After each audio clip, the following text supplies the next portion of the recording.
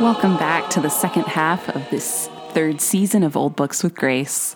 I'm Dr. Grace Hammond, medievalist scholar by training, curious observer of poetry in general. I'm really pleased to welcome Dr. Anthony Domestico to Old Books with Grace today to chat about modernist poetry, especially my favorite 20th century poet, T.S. Eliot. Anthony Domestico is chair of the literature department at Purchase College, SUNY, and the books columnist for Commonweal. His reviews and essays have appeared in The Atlantic, The Baffler, Book Post, The Boston Globe, Lit Hub, The San Francisco Chronicle, and many other places. His book, Poetry and Theology in the Modernist Period, is available from Johns Hopkins.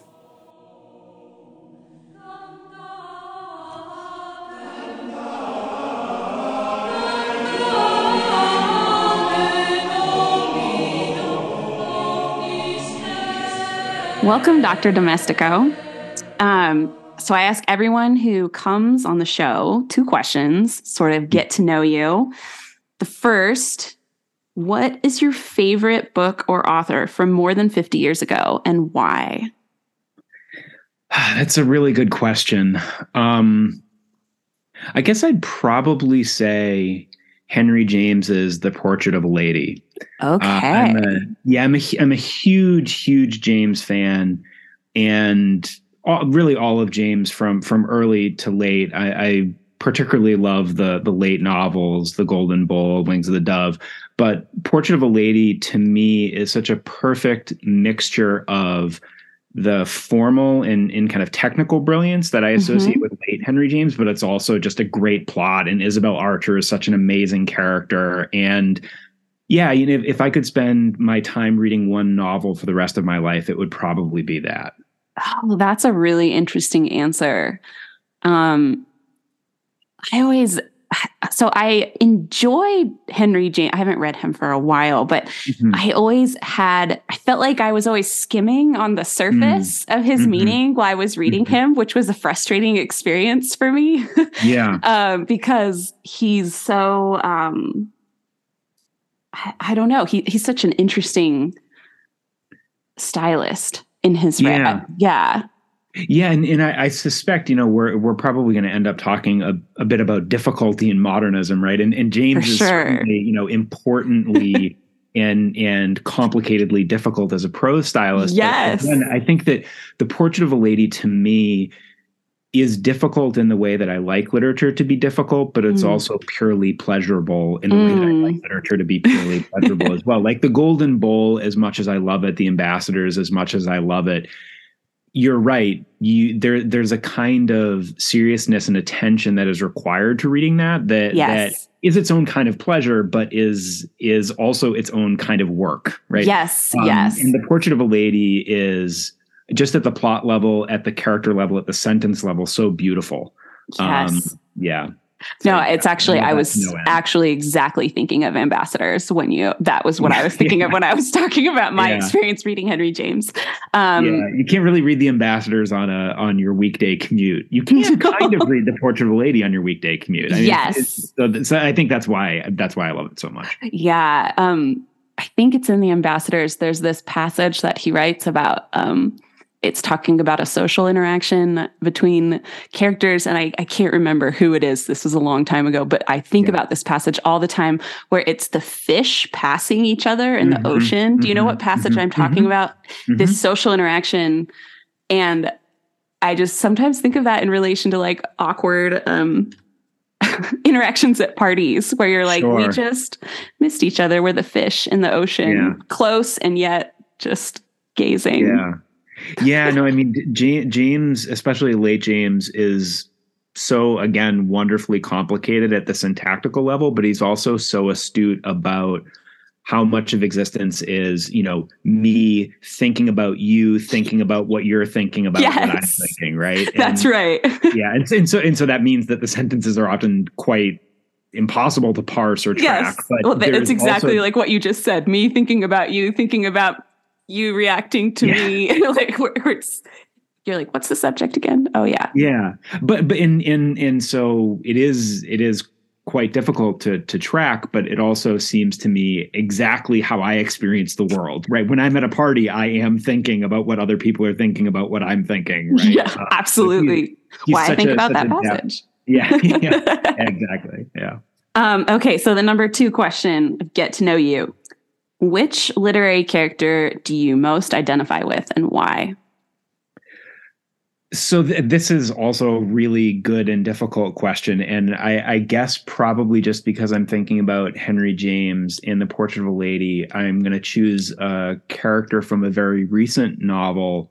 The narrator of Elif Batuman's first 2 novels, The Idiot and Either Or. The main character, the narrator, is a young woman named Selene, and she is an undergrad. She's in the first book, The Idiot, she's a freshman. The second book, she's a sophomore. And she's an incredibly bookish person. I'm a bookish person as well. She kind of lives through books. I oftentimes think of myself as living through books. And in Either Or, the reason I said thinking about James made me think of Selene, there's a lovely kind of mini essay at the end of Either Or, which is a novel that came out last year, in which Selene is thinking about her own life and her own future. And she's thinking about her own life and her future by thinking about Isabel Archer from The Portrait of a Lady. And one of the things that Selene in that novel does is she thinks about literature as a model for living, right?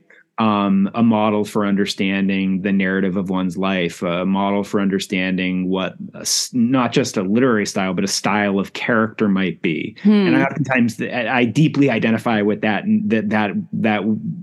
First of all, that kind of obsessive, omnivorous reading habit, but also the way in which reading is not just for Selene, it's not just for me.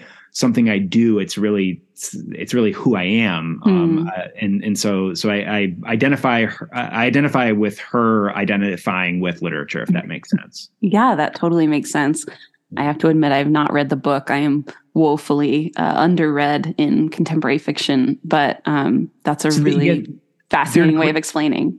Yeah, they're great, and lest that make it sound overly serious, The Idiot is one of the funniest novels I've ever read. It's a terrific account of the awkwardness of being a freshman in college and trying to figure out, again, what kind of a person you are, what kind of a person you want to be. Batuman has a very specific and idiosyncratic deadpan style of humor. And so it's a rich novel, but it's also just a really, really great comic novel. I'll add it to my list. That sounds great. Yeah, definitely do.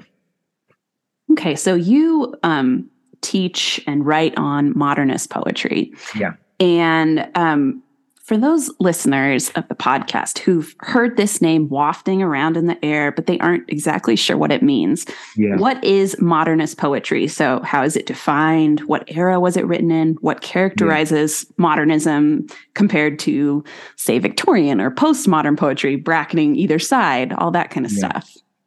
Yeah, so I think that the best way maybe to think about what modern or modernist poetry means is actually to look at a great short poem by Wallace Stevens called "Of Modern Poetry," and it's a short enough poem that your listeners can they can track it down online and read it. It's only, I think, maybe about 30 lines.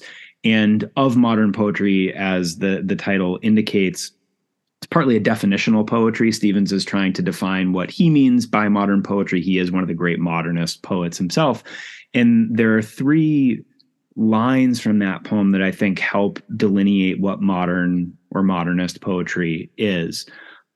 So from that poem, first of all, Stevens says, modern poetry must construct a new stage, right? And by that, he means that the old ways of writing poetry, traditional prosody, traditional rhyme scheme, traditional meter, traditional imagery, no longer seem sufficient to the modernist poet. So they really think, and there's a famous quote from Ezra Pound who said that the modernist poets need to make it new, right? The modernist poets believe they need to make their forms and structures and styles and tones new. So that's one feature of modernist poetry, a kind of formal inventiveness. Another line from that poem, Stevens says that modern poetry, and I'm going to be garbling this quote a little bit, I think, but modern poetry must speak in the language of the time, right? Mm-hmm. So modernist poetry, one non-Stevens way of defining modernist poetry would be to say it's, poetry written between, say, 1890 and 1945, right? That would be a chronological definition. But in Stevens saying that modern poetry must speak the language of the time, he means that it must use the idioms and experiences of modern experience, right? So if you read someone like T.S. Eliot, you're going to read a poet grappling with urban experience. What does it mean to be a mind, to be a body, to be a soul moving through the city? In that poem of modern poetry, Stevens talks about how modern poetry must speak of war, right? So it must grapple with the kind of historical conditions in which it's being written. So the first definition, formal inventiveness. The second definition, that it has to use the language and experiences of, let's say, the early 20th century. And then the final, in many ways, to me, most interesting feature of modernist poetry that we can get from Stevens's poem is he describes the modern poet as a metaphysician in the dark. Right?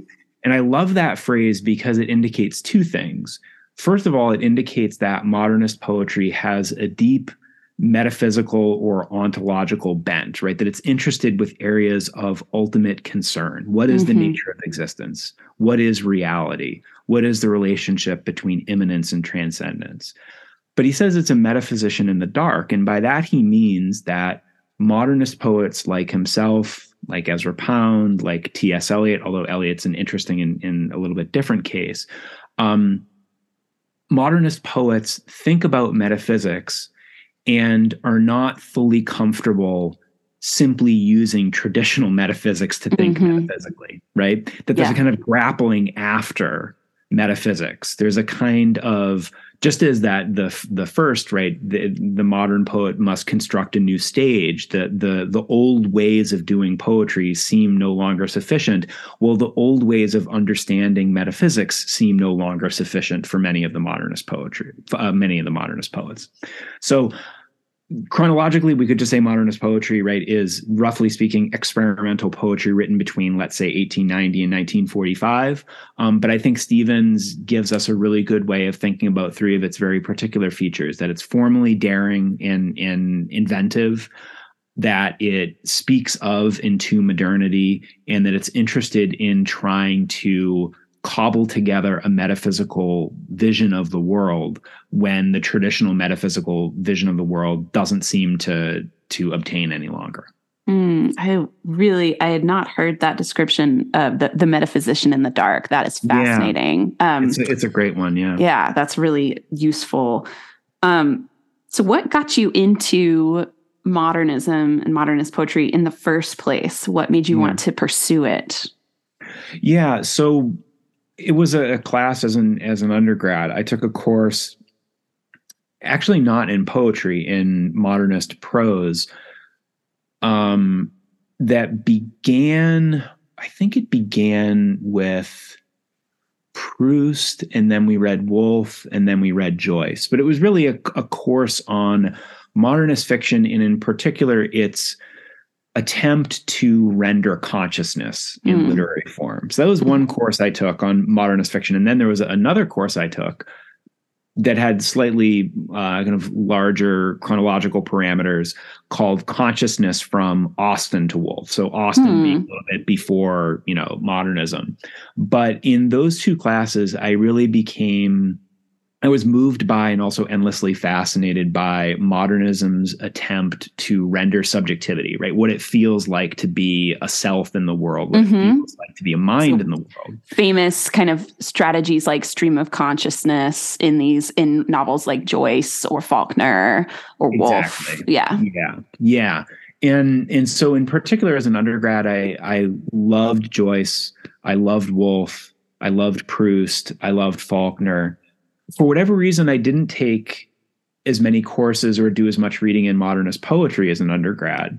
I took a lot of wonderful poetry classes and was very interested in poetry. my real love as an undergrad in poetic terms was Keats. But anyway, so then when I got to grad school, I took a couple of really wonderful classes. I knew I wanted to be a modernist because of that exposure as an undergraduate. And I took a couple of wonderful classes in modernist poetry, and I had read and really admired T.S. Eliot and Wallace Stevens in particular, but I fell more deeply in love with them as a graduate student, and so decided to write my dissertation on them. That's so interesting to hear. I love asking people how they got obsessed with the things they got obsessed with, because the little snippets of people's life in relation to literature is always so compelling to me. But I had the opposite experience in my undergraduate time, where I took a class on those modernist prose writers, and I hated them. Like I just could not handle it. And then actually modernist poetry I really liked, and then I sort of begrudgingly came to admire them, although to admire those prose writers. Although I still must admit, Joyce is like the death of me. I will not read him. I just can't. Yeah. So, I mean, for I don't know what this reveals about how I've changed since I was an undergrad. I haven't seriously read. Well, that's not quite true. I guess what I would say is, as an undergrad, I really, really love Joyce. I wrote my senior essay on Joyce and Flaubert. And I haven't read a ton of Joyce since then. I mean, I read him for my the graduate work I had to do, and I've taught some stories from Dubliners. But the writer of modernist fiction who I return to again and again and again, I'm actually teaching a course on her this semester again, is Virginia Woolf. So Woolf is a long and abiding love of mine, but I'd say my love has, slightly shifted from modernist prose to modernist poetry, with Woolf still accompanying me all the way. And I mean, she's as much a poet as she is a prose She is, truly. Yeah, I totally agree. Yeah. So who is your favorite modernist poet then at this stage? It's got to be Eliot. It's got to be Eliot. Okay, we'll put a little pin there and talk about him in a few minutes. And dive into Eliot, because he's also my favorite. Modernism is often associated with fragmentation, intentionally obscure meaning, difficulty, disillusionment, and especially interwar stuff written after the just total catastrophe and horror of the Great War. Yeah. And sometimes this fragmentation or disillusionment is seen as this like anti-theological project that went alongside the widespread rejection of religion, or a cynical sense that religion and social structures were useless after the horrors that these young men in the trenches were witness to. But you have written a really interesting book called Poetry and Theology in the Modernist Period, where you write that this fragmentation in modernist poetry could be itself a theological project, and that that poets like Eliot and Auden were actually responding in their poetry to contemporary theology, not just like historical theology and mysticism, but not just a remnant of Christianity left in society, but really alongside theological projects. Could you tell us more about that? Sure. So part of the argument is that there was a real and sustained conversation between modernist poets and contemporary theologians, which is to say that poets like T.S. Eliot, W.H. Auden, and David Jones were actually reading contemporary theology and responding to it in their work. And the proof of that is certainly in the poems. So, when Auden is writing his great Christmas poem for the time being, he is explicitly engaging with newly translated into English Kierkegaard. He's explicitly engaging with Reinhold Niebuhr, who he also reviewed for the New Republic and the Nation. So when David Jones is writing his great poem, The Anathemata, he is, again, specifically alluding to Jacques Maritain and other neo-Thomists. So part of the record of that conversation is in the poetry, but also part of the record is in actual wrestling with contemporary theology in the prose that these poets were writing. So I mentioned that Auden, who was a great essayist and reviewer in addition to being a great poet, was writing on Kierkegaard and Niebuhr and Karl Barth for, the Nation of the New Republic. It's kind of wild to think that in the New Republic, we had one of our great poets writing on, Reinhold Niebuhr. I guess we have a rough equivalent of that with like Marilyn Robinson writing on theology for the New York Review of Books. But so Auden is doing that. Jones is writing a series of really wonderful essays. We'd have to describe them as something like essays of theological aesthetics that he publishes in a great book called Epoch and Artist.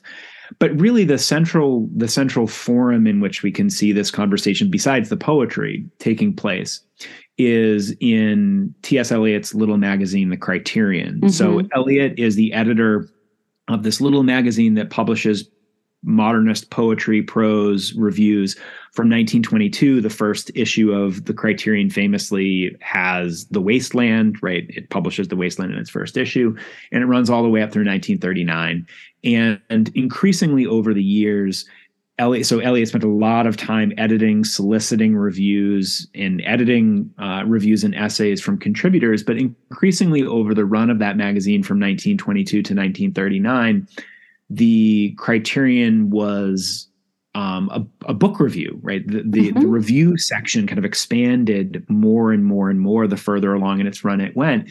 And Eliot was continually soliciting and editing pieces on contemporary theology. So Karl Barth was reviewed again and again and again in the Criterion. Maritain was a contributor to the Criterion. So a lot of these, what we would describe as like modernist magazines, weren't only publishing modernist poetry. They were actually publishing explicit engagements with contemporary theology.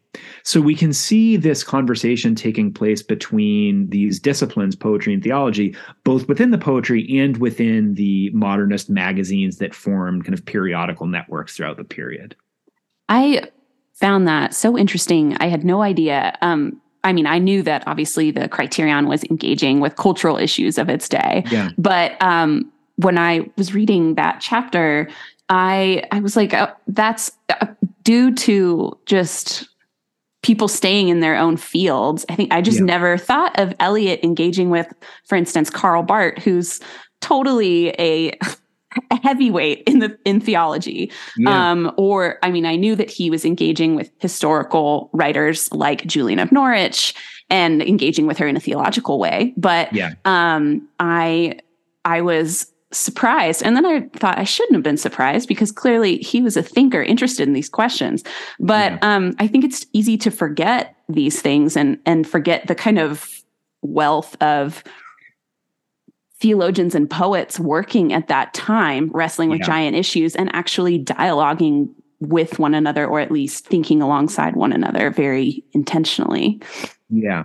No, that makes sense. And to go back to, I think the initial way you framed the question was talking about modernism and fragmentation, and how fragmentation is often understood as almost an anti-theology or something like that. Right? Yes. Now, I know I don't need to say this to you as a medievalist, and I probably don't need to say this to the listeners if they're interested in religion and theological writing and thinking generally. But of course, fragmentation has a long history in deep theological thinking, right? Yes, that's apatheticism, right? Absolutely. It's actually a very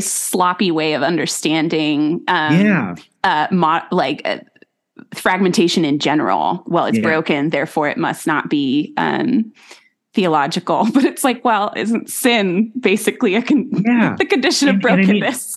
And I mean, is there a more, in certain ways, a more traditional or orthodox theological position than God, by God's very nature, exceeds human language? Yes. And the only way we can gesture towards God is by breaking language, right? I mean, that's that's the cloud of unknowing, that's everything in the theological tradition. So there's a way, and this is part of the argument I make in looking at Eliot's poetry. There's a way, I think, a convincing way in which the fragmentation, the fracturing, the difficulty of modernist poetry is not a way of kind of evacuating the world of God's presence or wrestling with a world that has been evacuated of God's presence, but it's simply to think and write theologically, right? Yes. In a very kind of traditional apophatic manner. Mm-hmm.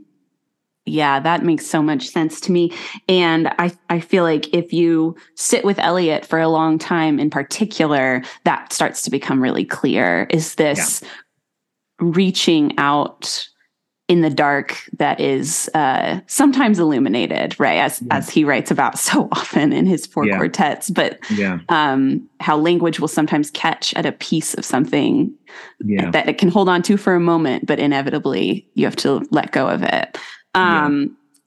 So let's talk about T.S. Eliot then. Let's dive into T.S. Eliot, which for those who are sort of vaguely recalling back to their undergraduate years, if they were fortunate enough to read him then, could you give us a little teeny short bio of who Eliot was and how he moved from writing poems like The Wasteland, which focused on the deterioration of society and the meaningless suffering of contemporary life, into writing some of the most famous and most accomplished Christian poetry of the 20th century, like the Four Quartets? Sure.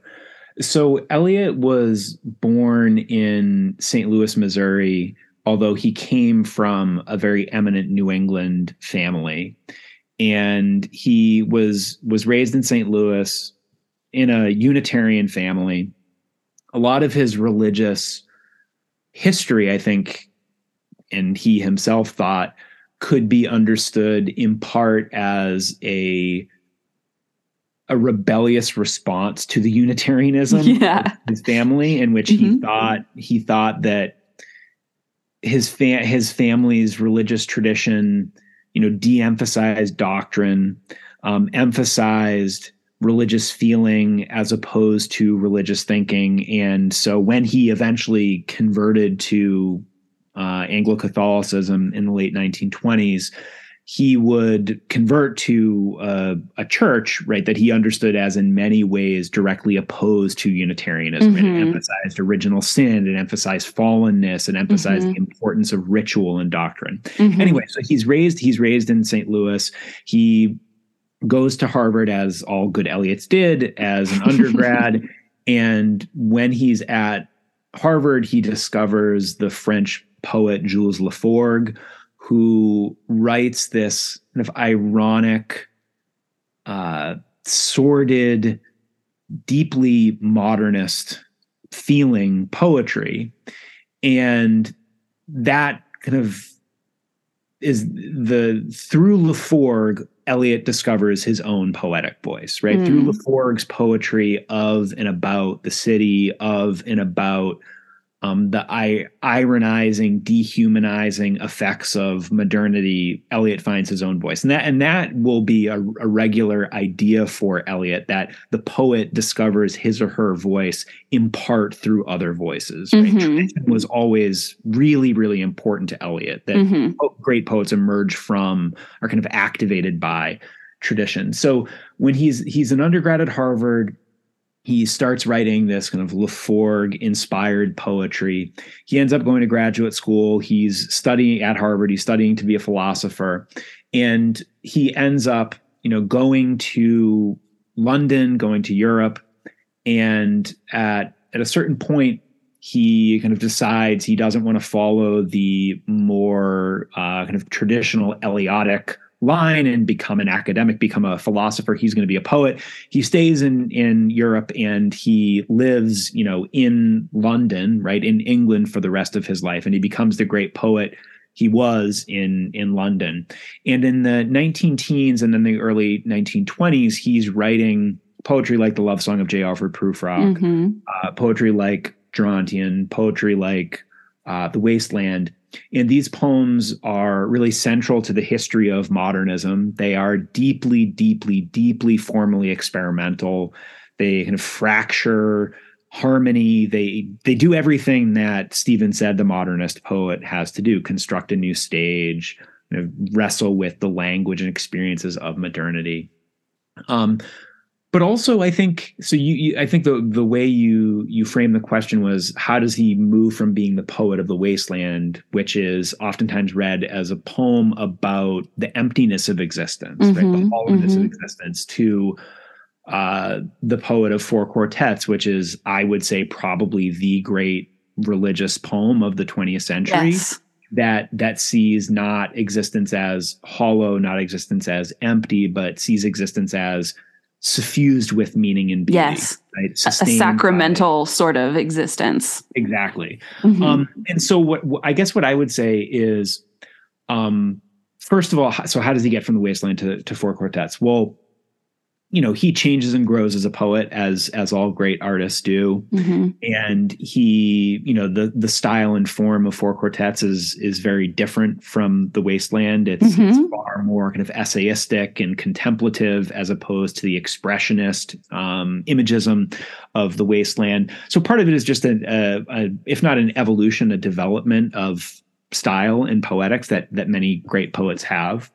Part of it is, Eliot from a very early age, including when he was at Harvard as an undergrad, was deeply interested in mysticism. Yes. Right? He read Julian, when he was an undergrad, was interested in Julian when he was an undergrad.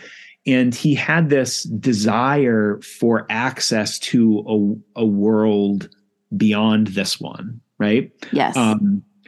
And when he converted and began editing the Criterion and began working on Ash Wednesday and began working on Four Quartets, I don't know that I'd describe it as a complete break from the poet of the Wasteland. It's just he now had faith that there was such a realm beyond and sustaining this world. Right. Yeah.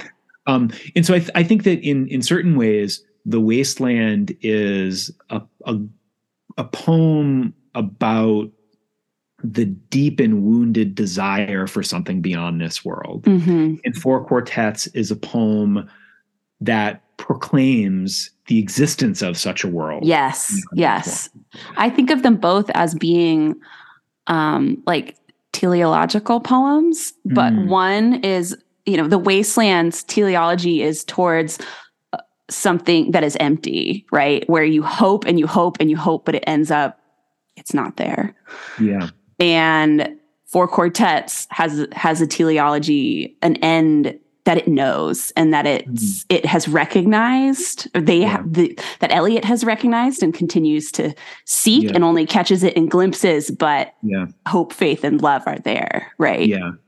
Yeah. And the only slight pushback I'd give is, I think that the Wasteland ends Shanti, Shanti, Shanti, right? Yes, that's true. In his footnotes, right? The footnotes, which are kind of famously difficult to read, the level of sincerity or irony that Eliot was providing. Because he's always messing around with irony. He's always messing around, absolutely. And there's a funny history with the footnotes to the Wasteland, which is he wrote the footnotes initially for a very simple reason, which was not to help readers understand the poem, but he wanted to publish The Wasteland as a book. And for it to be book length, he needed more pages. So he wrote notes, right? I didn't know that. Yeah. So there's a funny history that the footnotes are a part of. But when he has a footnote for Shanti, Shanti, Shanti at the end of The Wasteland, he says that roughly translates as the peace that passeth understanding. right? Yeah. There is a way in which that poem hopes for and finds very, very flickering glimpses of an order or a harmony or a beauty or a peace beyond the fragmentation. Yes.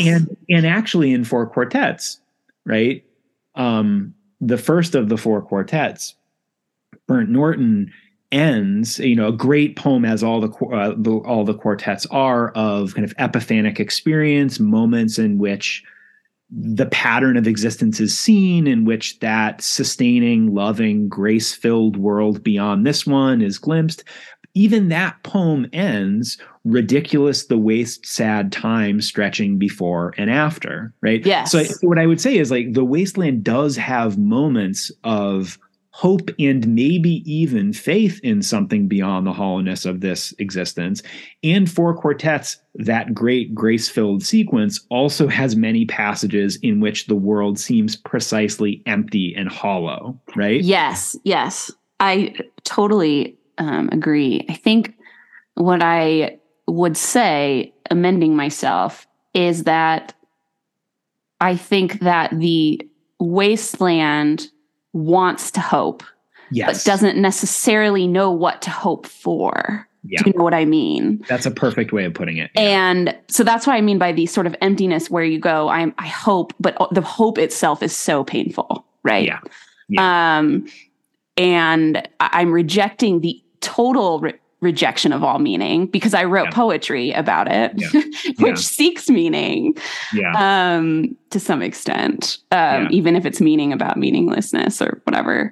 But that then in the four quartets, the difference is that, for me, I think the waste sad time, if you're reading Julian, there in the end will be no such thing as the waste sad time. Yeah. And so the ending of Little Gidding, with the ingathering of the rose and the flame, is what I'm thinking of. So no, right. And so I think I agree with your general. First of all, I completely agree with your last account of The Wasteland. I think that's a beautiful way of describing the poem wanting to hope, right? Painfully wanting to hope for something. Yes. Excruciating hope. Yeah. So what I think is important is to understand, or at least to wrestle with, the fact that there is absolutely an important shift in Eliot's biography, right? He converted, he became a communicant, right? There was an important biographical change from The Wasteland to Four Quartets. But I think too often critics and readers have thought of The Wasteland, there being an absolute rupture, right? Yes. Between The Wasteland and Four Quartets. Which is wrong, yes. Right. And I think there is a complicated continuity, but a continuity nonetheless between them. And that oftentimes leads to readers, having to either be Team Wasteland or Team Four Quartets, For right? Sure. Yes. And I don't know. I want to and do deeply admire both of them, and think that they're both essential to Eliot's achievement, and that there are deep poetic but also theological connections between the two of them. Oh, absolutely. And I appreciated that about your book, pointing out that while Eliot was writing things like The Wasteland, it wasn't this theological investment and interest wasn't something that developed in the late 1930s and early 1940s as he was writing the Four Quartets. It's something that his understanding evolved of it, and how he related to it evolved, but the interest and the passion was always there, and the curiosity. And he was engaging in the many different forms of his poetry. Yeah. So, I think I don't know how you were taught it in undergrad when you first met T.S. Eliot, but when I first met T.S. Eliot, I was only taught Wasteland T.S. Eliot. I was not taught Four Quartets T.S. Eliot. Yeah. And so I think it has made for interesting engagement with Eliot, as my studies progressed, as I read more and more.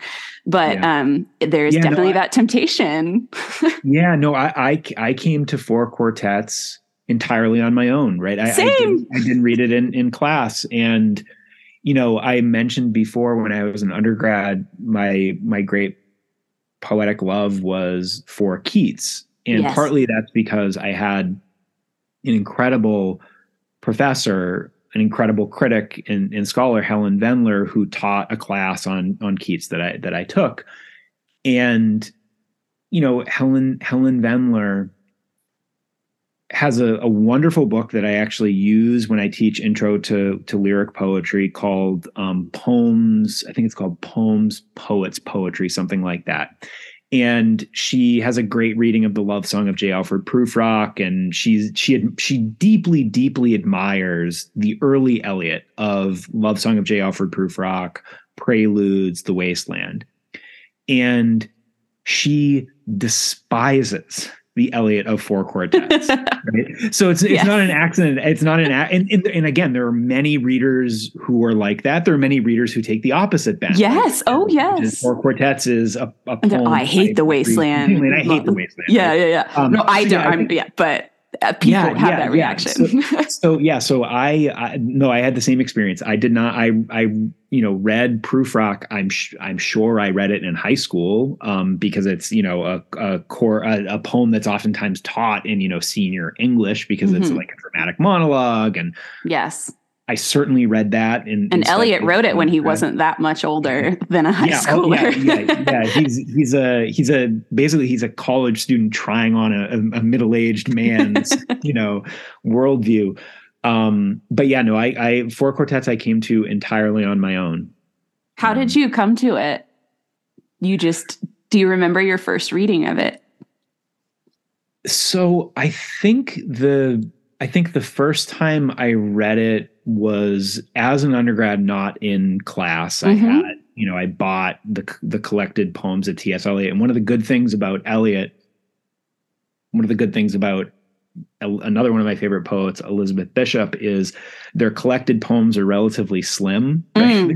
They're major strength. Yes. Yeah. Yes. It's not Auden, so it's not a 600-page collected poems. So I bought his collected poems and I, it's whatever it is, 180 pages. And I decided to read the whole thing. And so I read Four Quartets and I thought to myself, despite what I was just saying, man, this sounds like a really different kind of poet, right? This is very different from the Eliot that I've read before. And I loved moments in Four Quartets. I didn't spend a ton of time with it until I got to grad school, and really got interested in particular, again, the relationship between kind of intellectual theological history and poetic history in the modernist period. And that's when I spent lots and lots and lots of time with it. Mm-hmm.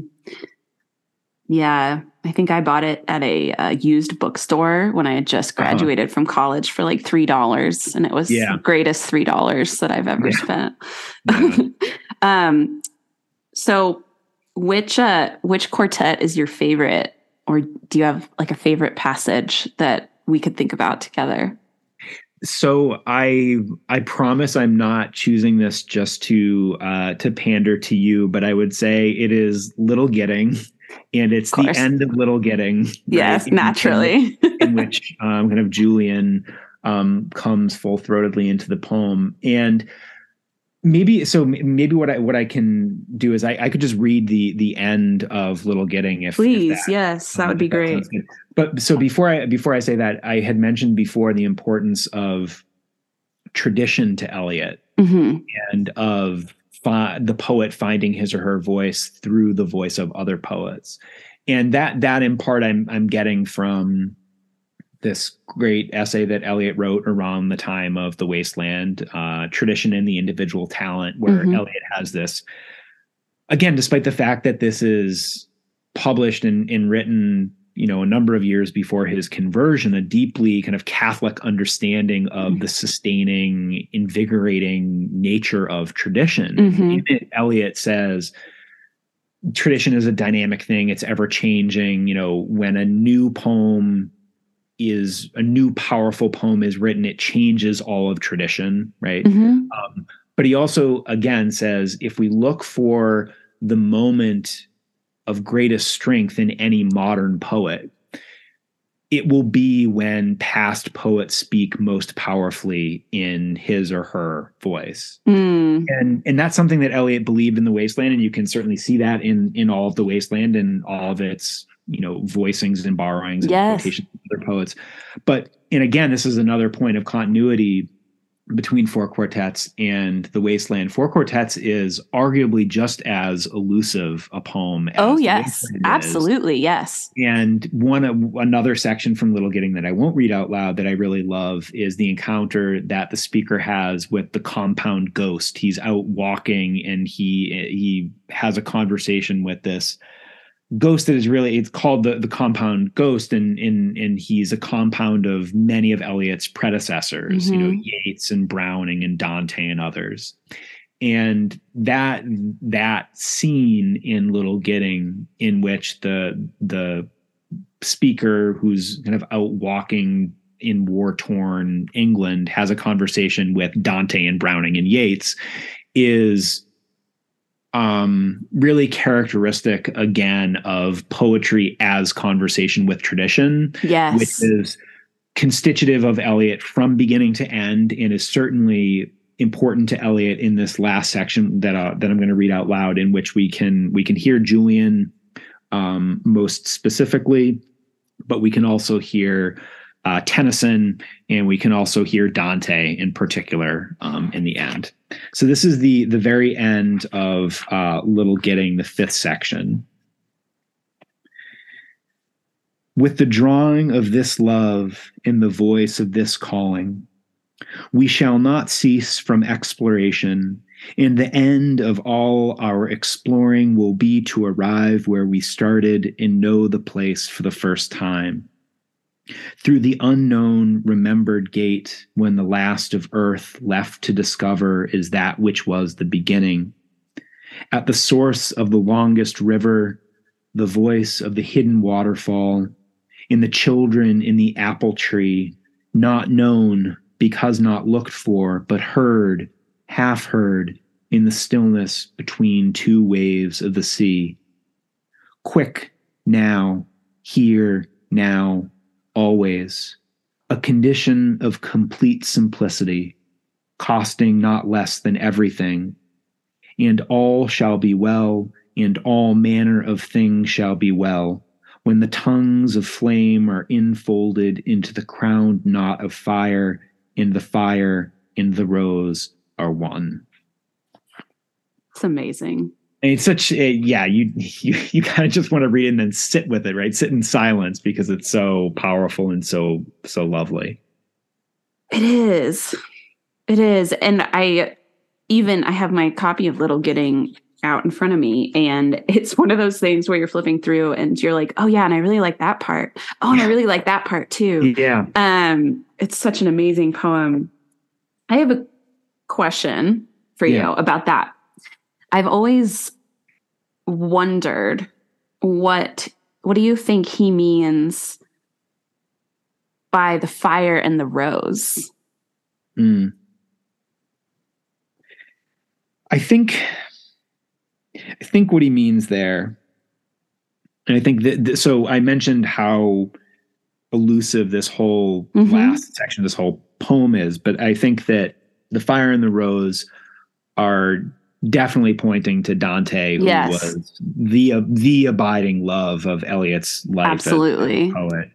And the rose is the celestial rose of paradise. Right. Yeah. So for readers who have not brushed up on their Dante, or for listeners who haven't brushed up on their Dante recently, at the end of Paradiso, there's like the design of the saints around God is the shape of a rose, of a celestial rose. Yeah.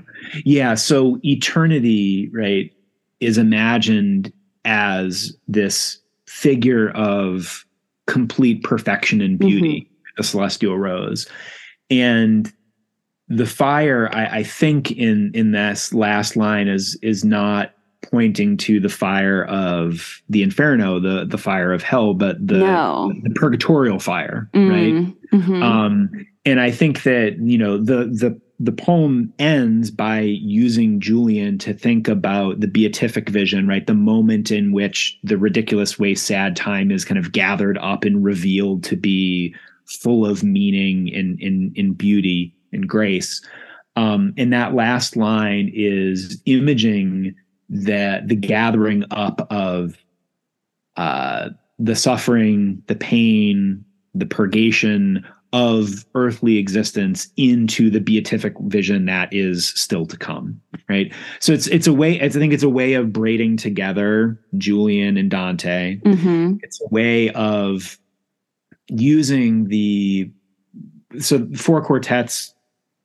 There are lots of ways of understanding the quartets in relation to one another. Each quartet has its own kind of element, right? So there's like the water quartet, there's the air quartet, and this is, using one of the elements, the fire, right, and gathering it up into the final vision, the final poetic and theological vision, which is something beyond the elements of this world, right? Which is that celestial divine rose. So I think it's a way of Eliot kind of hearkening back to a number of his important predecessors.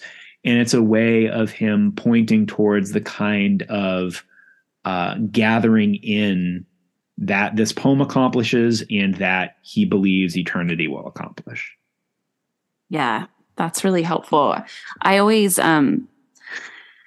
I keep Dante in mind as I read this, but sometimes the language of fire becomes a difficult one for me, and I have to sit with it for a long time. And so that's a helpful way of thinking about Purgatorio and Paradiso meeting at the consummation of time.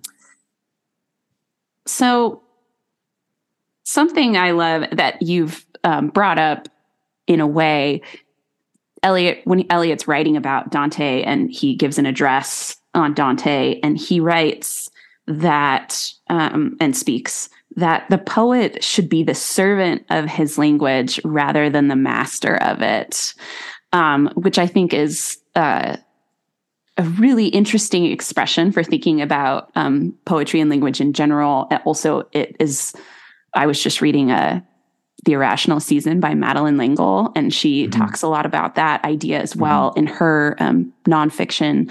But do you think that that's also related to the way that he thinks about tradition and these writers and poets that he's drawing on as well? Yeah. No, I do. I think that.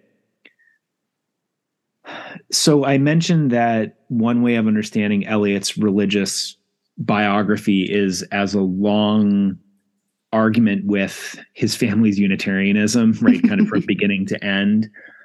And another way of understanding Eliot's, philosophical biography, but also his poetic biography, is that it's a long-standing argument with Romanticism, right? And he has all kinds of different things that sometimes aren't very fair to the Romantics. I mentioned before how much I love Keats, right? I love Shelley. I love the Absolutely. Romantics. But at least in Eliot's conception of Romanticism, right? What Romanticism privileges and praises is self-expression. Yes, the individual experience. Yeah. And, Eliot famously declared himself not a romanticist, but a classicist in literature, right? And he thought that that his own poetry and the poetry in fiction of his peers, and in particular, he was thinking of T.E. Hume and Pound and others, that modernist poetry was classicist in nature, right? Which is not about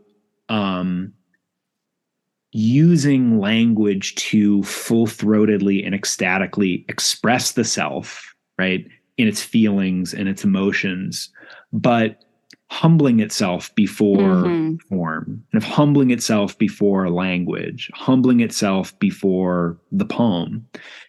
In fact, in Tradition and the Individual Talent, he actually talks about, poetry not as being a letting loose of emotion, but as an extinction, a self-extinction, right? A kind of extinction of the personality.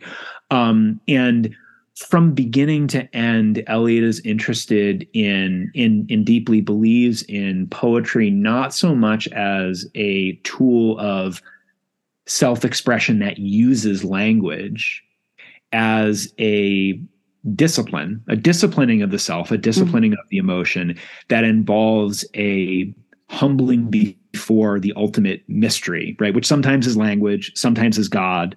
And those two are deeply related, obviously, God as logos. But yeah, I think that, you know, that for Eliot in that Dante address and in elsewhere, language isn't something that we are in command of, that we are masters of. It's something, again, in part due to the relationship between language and signs and God. It's something that we must humble ourselves before. Yes. Yeah. I that's something that I've always responded to in Eliot instinctively before I knew really what he was doing. But that idea of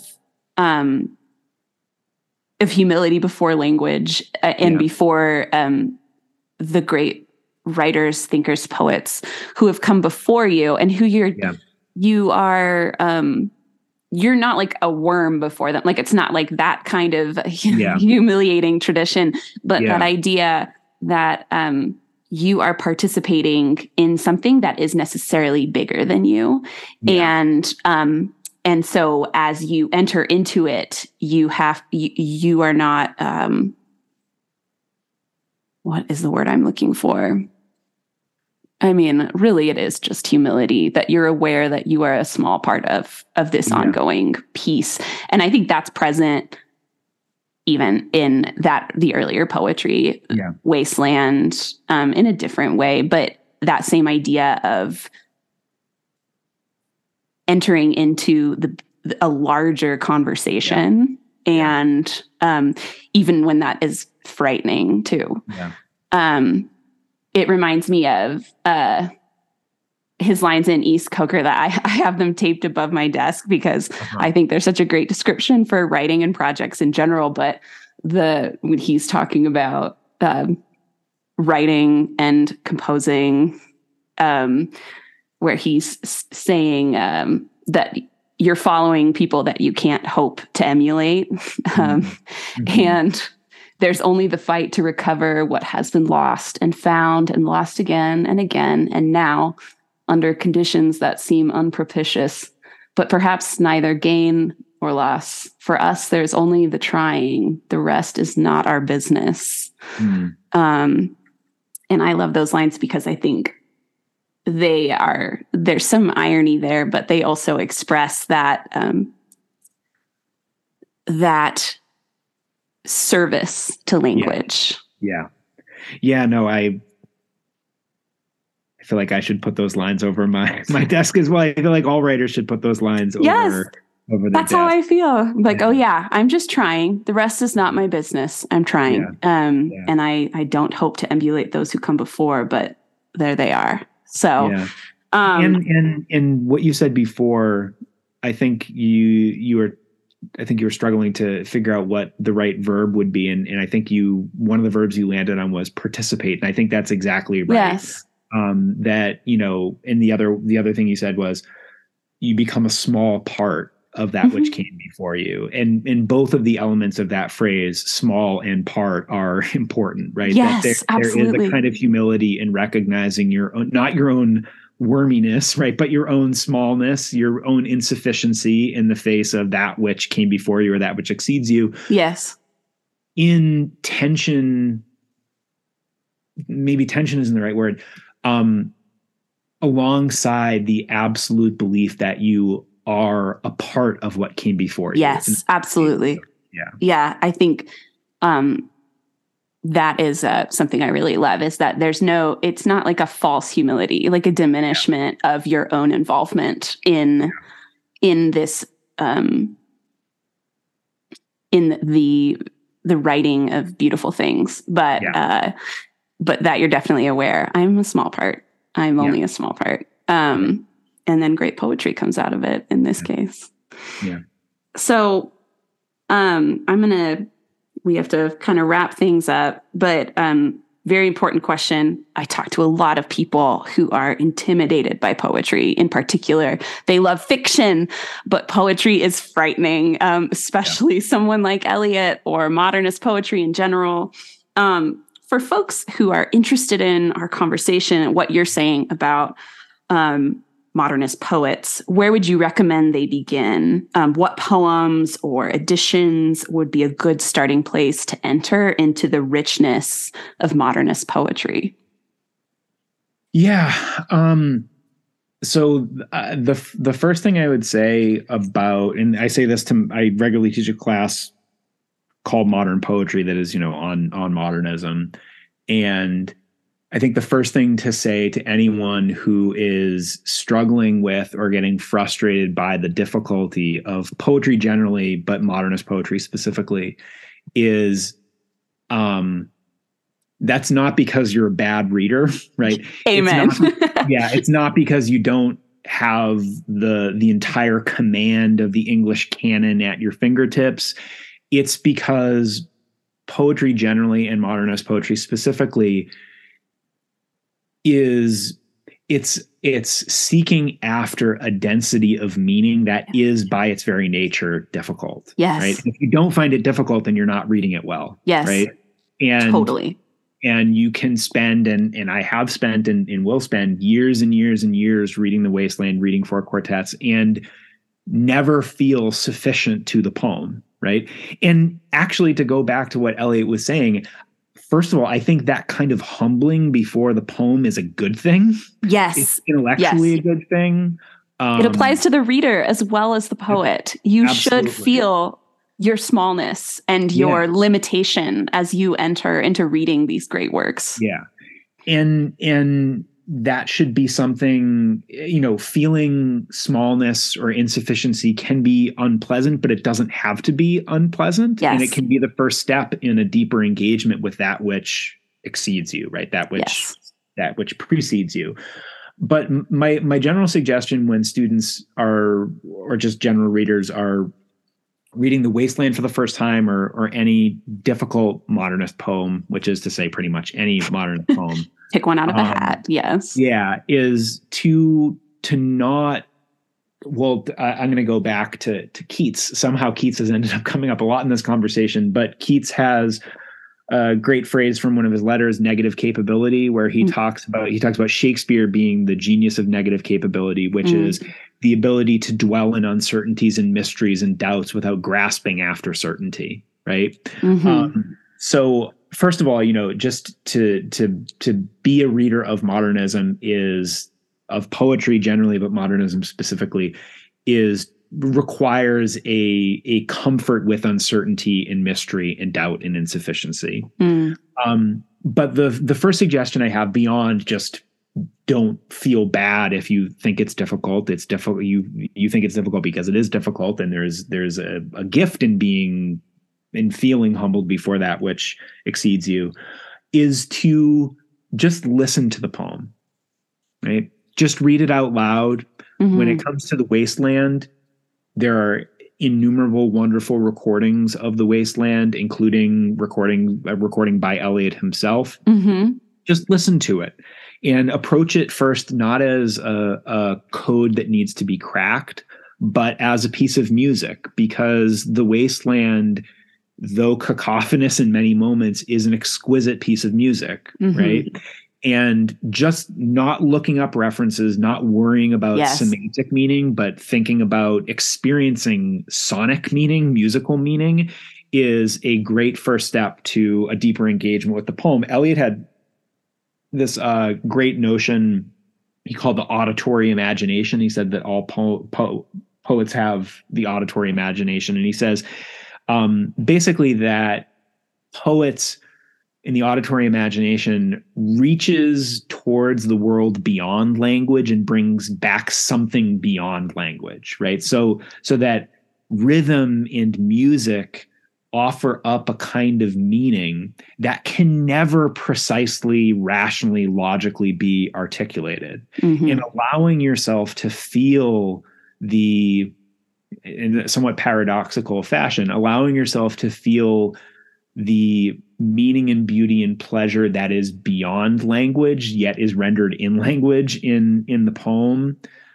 is a great first step. Just listen, just soak in the language. I think that was 90% of my first reading of the Four Quartets was, I don't really understand what's happening, but the sound of it is so amazing. Yep. The sound, the kind of feel in your ear. The word, the like just wordiness words. I enjoyed all of that so much. Yeah. Yeah. So if any listeners want to give Eliot a chance, but are worried that he's too difficult, first of all, yes, he is difficult. That's not a failing on your part. That's a feature, right, of the poem. Right. Not a flaw, but a feature. Yeah. And also just give yourself over to the pleasure and music of the language, and don't worry, at least initially, about struggling after reference or allusion or meaning. And then finally, for folks interested in hearing more about what you're up to, where can people find you online? So I am on Twitter at Tony Domestico, and I have a website. You can find my writings at anthonydomestico.com. I don't know what my technical title is. I guess maybe a staff writer, literary editor, something like that at Commonweal. So I write a lot for Commonweal, but I write for other magazines and publications like The Baffler and other places. So if you follow me on Twitter or go to my website, you can find everything I've done there. Great. Well, thank you so much, Dr. Domestico, for coming on and having this conversation. It's always a joy to me to get to talk about Eliot and poetry. So thank you. Totally my pleasure. Thanks for listening to Old Books with Grace. If you're interested in finding out more of what I'm up to, you can always follow me on Instagram at Old Books with Grace or on Twitter at Grace Hammond, PhD. I deeply appreciate any ratings and reviews that you leave on this podcast on whatever platform you listen. It helps other people to find it, and it helps me out too. Thanks again.